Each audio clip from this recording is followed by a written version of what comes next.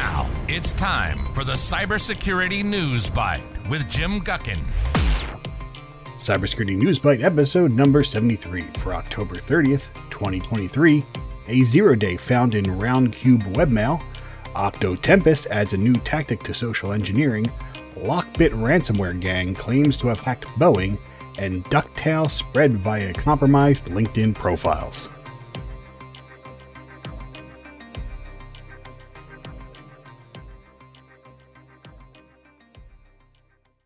Welcome to the show, everyone. I am Jim Guckin, your mostly incomprehensible host because I talk so fast sometimes that my brain isn't keeping up with what my mouth is saying. But here are the news stories I think you kind of need to pay attention to in this upcoming week. First on the news block, per se, is a zero-day that was found by ESET. I always say ESET, but I never know for sure. ESET security researcher Matthew Fowl. And this vulnerability is being used by the Winter Wyvern ATP group. They're also known, depending on who you go to for information, they're also known as TA473 and UAC 0114. Both are very just easy off the top names to remember. But this is the world of cybersecurity, and this is how we track threat actors. Now, why there's no, and I could not find, I tried to look, there is no definitive place that this threat actor works out of. Let's just say everyone said the same thing, where their goals align with Belarus and Russia. I'm not sure if they're based in either of those. Their goals just seem to align with those. And this specific attack goes after the Roundcube webmail. Now, if you are a big business, this doesn't usually affect you, but if you have your own hosting site or, one of those big, hosting platforms out there, any of them, there's thousands of places you can design your own website and throw it up. If they give you email access, more likely than not, Roundcube may be one of the softwares they offer. It's very popular in that space. Early in my career, for all the different iterations of websites I've had, most of them either used Roundcube or had Roundcube as a option. And so this group, Winter Wyvern, previously used a CVE to go after this CVE 2020-35-730, meaning it's 3 years old. They were using that tactic in August and September, and now they found this new zero-day vulnerability, which is being tracked as CVE 2023-5631. Now, we always go over here the CVSS score, which is how serious the vulnerability is, and this one only ranks at a 5.4 out of 10. Though it is very genius because it's a cross-site scripting flaw in the coding, which allows the attacker to load arbitrary JavaScript code. Now, I should say, the reason I'm talking about this is because as of October 16th, so a couple weeks back, there has been a fix that was applied via update. So if you manually control your Roundcube instance, make sure you get that update as quick as possible. And I'll explain why. Because what the attackers are doing is all they have to do is send you a phishing email with a payload encoded in base 64 in the HTML source of the email.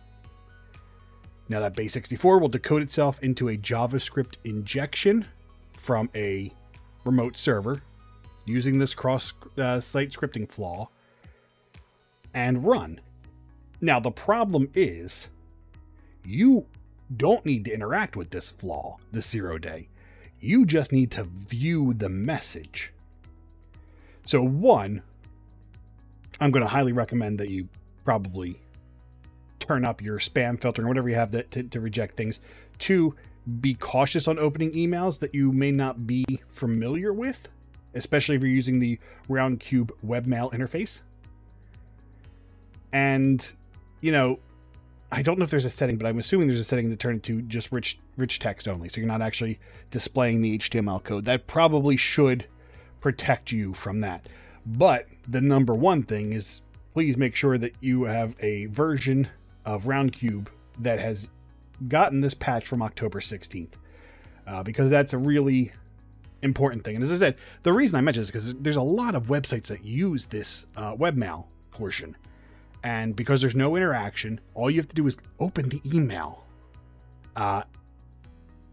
It's dangerous. But as I said, the CVSS score has it kind of in the middle, but this is an attack that I might be able to see some people not updating and possibly being something that we see later on down the line.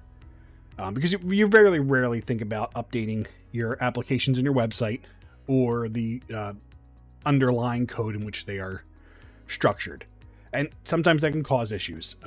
But I recommend that you try this out, make sure that it works, and get yourself updated so that you're not falling, victim to this very simple, very non-interactive vulnerability. And make sure that you're updated. And I know this is just Roundcube, but this is good for any piece of software you have. Make sure you keep it up to date.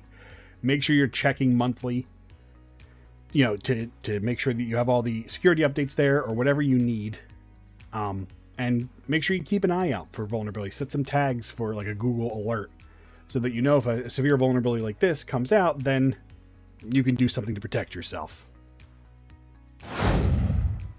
For our second story, I want to talk about, the group called Octo Tempest, which, like the last story, and like every story from here on out, anytime I talk about a group, I have to mention they're also known as like 800 different things. So Octo Tempest is what, this story calls them. They're also called Octopus with a 0 rather than an O, Scattered Spider, and UNC 3944. And they've been active a little over a year, since early 2022. And they were initially targeting telecoms and outsourcing companies using SIM swap attacks. And you might go, well, that's, they sound familiar maybe, or that's great, that doesn't impact me. Well, you might also know them from the very recent MGM and Caesars attacks, which we didn't talk on the show because everyone and their mother talked about those attacks. But Microsoft's incident response and threat intelligence team has recently put them out as one of the most dangerous financial cyber criminal groups out there. And this is because mid 2023, they partnered with Black Cat ransomware group, or AlphaV, and they shifted from their SIM swap attacks to extortion using stolen data. And that's what makes them them dangerous. That, and they also speak clear and understandable English. Better than me, probably. And that's what makes them dangerous, because when they do their phishing techniques, or they try to social engineer passwords out of people, they sound like you would expect. They don't sound like hackers would, with broken English and stuff like that. Like we have in our head, but that's not necessarily the real story all the time. This is groups that speak perfect English. But anyway, a cybersecurity company called Critical Start, and the senior manager of their cyber threat research of Critical Start, Callie Gunther, said that Octo Tempest's affiliation with the Russian-speaking Black Cat group signifies an unprecedented fusion of resources, technical tools, and refined ransomware attacks. So this group that was just kind of doing small things partners up with the Black Cat group, and now their potential to do damage is a lot more. And we've seen that from the MGM and the Caesars attacks. And that's what makes them dangerous, is they speak English, so they can have conversations with you easy, rather than some European gangs, which previously kind of limited where they had access to, because you had to speak the language of the person you're trying to extort money from. Now, you can probably use a translation service, but if you're speaking to them, you need to be fluent in the language to make sure that there are no problems. Now, Callie Gunther also said that they're now unafraid to resort to outright physical threats, showcasing a concerning escalation in tactics.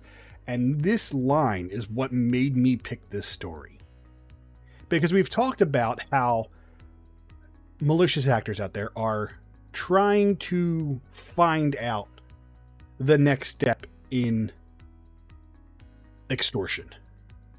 There was ransomware, but if you had a backup, well, that was it. So there's ransomware and exfiltration of the data.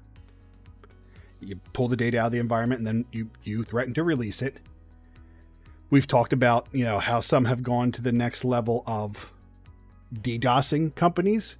We have talked about a group, I think it was last week or 2 weeks ago, that was going to call the patients of the hospital who got ransomwared. And now, here's another kind of added thing to the pressure they want to put on you, which is just beating you up, like physically threatening you. Now, as of right now, there has been no signs that they've actually hurt or injured anybody, but it's not unthinkable that they may go that far. I mean, if you're attacking someone as big as MGM and Caesars, then I would like to imagine that there's, to keep that money flowing in, there's going to be no level you're not going to cross. Now, I don't know what other tactic out of ransomwaring and exfilling the data is going to do. As I said, there's a lot of people trying different tactics. The DDoS, as I said, since a lot of sites are hosted outside, they're not really as effective. And if you have a company's data, I don't know what I would do. And this is being honest with you, because I don't know what I would do if someone called me and said, hey, I have your data. I know where you live. I'm going to beat you up or come after your family if you don't pay up. That's a scary place to be in. And the fact that this is kind of in their wheelhouse is starting to become a little scary. But it goes to show you that just like business, they will keep trying different tactics to figure out what's going to work. Now, I want to say that there is a cybersecurity evangelist at Delinea named Tony Goudling who agrees. He said, being native English speakers, they can more effectively launch wide-ranging social engineering campaigns compared to Black Cat. And because they can make, these English threats, they can be dangerous. So it's not the world that I want things to be. I'd rather take something a little more virtual than physical. But, as I said, as companies continue to stand on their 2 feet and continue to, better defend themselves, hackers have to go more outlandish methods to make you pay. Because if the encryption is not going to make you pay, and the leaking of the data is not going to make you pay, and the DDoS is not going to make you pay. You have a strictly no negotiation policy. And, as I said, most people's insurance companies have a number they're willing to pay. Then this can be kind of scary. Hopefully this stops and nothing really comes out of it and these are just threats. But something you have to be aware of in today's cyber criminal marketplace. It's not a good one, but it's an option they may use or you may see come up. This is just one of those things where, they have to get a little more bold. And where does that end? Is it just a threat or do they try to take out on that? I don't think we'll know for a while. I just worry about that. And this is something, I don't want you to worry about, but just keep in the back of your mind because this is what it's come to today. For our third story, hopefully, it's bad, but it's slightly more uplifting. There's no way I could top that last story. That was a downer note. Maybe I don't know if I should have started or ended with it. If it would be any better. But anyway, let's talk about our favorite group that keeps popping up in the news, the Lockbit ransomware group. On October 27th, so only a couple days ago, they added Boeing to its victim list on its leaks website. And I'm going to caveat this here because we've talked about this many times on the show. Different ransomware groups, but always the same kind of theme, which is they claim they have a big company's data.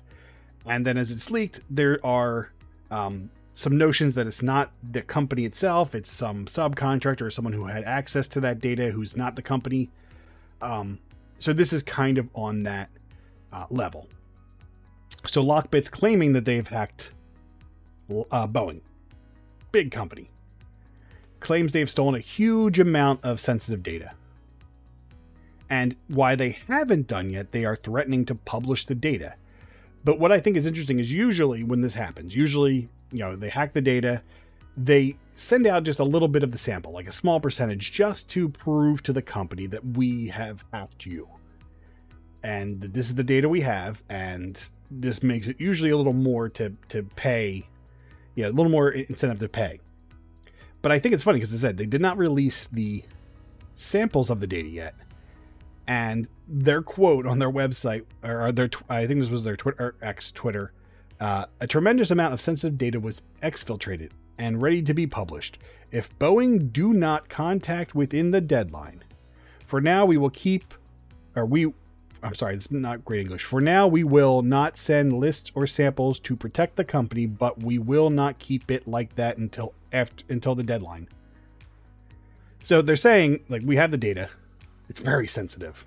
We're not going to share samples because we want to be respectful, I think. But if the company does not try to open negotiations with Lockbit, they will release the data, or at least probably a sample of the data first, and then the full data after the deadline. And as I said, this is something that we see all the time. In fact, I found cybersecurity expert Brett Callowell, who we've talked about on the show before. He's pointed out previously that companies that have been listed have not always been the victims of it. There could be a vendor that was compromised, and attributions are there. So, like I said, we've seen this on the show before. In fact, I believe it was a couple weeks ago we had another. Airbus. Airbus was hacked, or at least claimed it was hacked. They showed the data. Airbus was like, yeah, this is not really the way the data is held in our systems. So this is probably that same kind of thing where it's not necessarily the Boeing itself, but maybe a third party that has access to some of Boeing's data. I don't know. The story is still ongoing. In fact, as we're recording this, I still don't have was it leaked? Was there any kind of follow-up for this? It's just, hey, be aware that, sometimes ransomware groups will announce they have a big name when they really have a smaller name, but that doesn't get the headlines. That doesn't get them the news stories they want to, the fear in which they put in. This kind of story right here is what they want. They want to say, hey, we hacked Boeing. And there's no ifs, ands, or buts at this point. We don't know because we don't see the data. Boeing can't even say this isn't our data. This is the story they want, because it gives people gets their name in the news. It gets fear about the group, and then later on, if it comes up, they didn't have Boeing's, they had some third party thing. That's less story for them.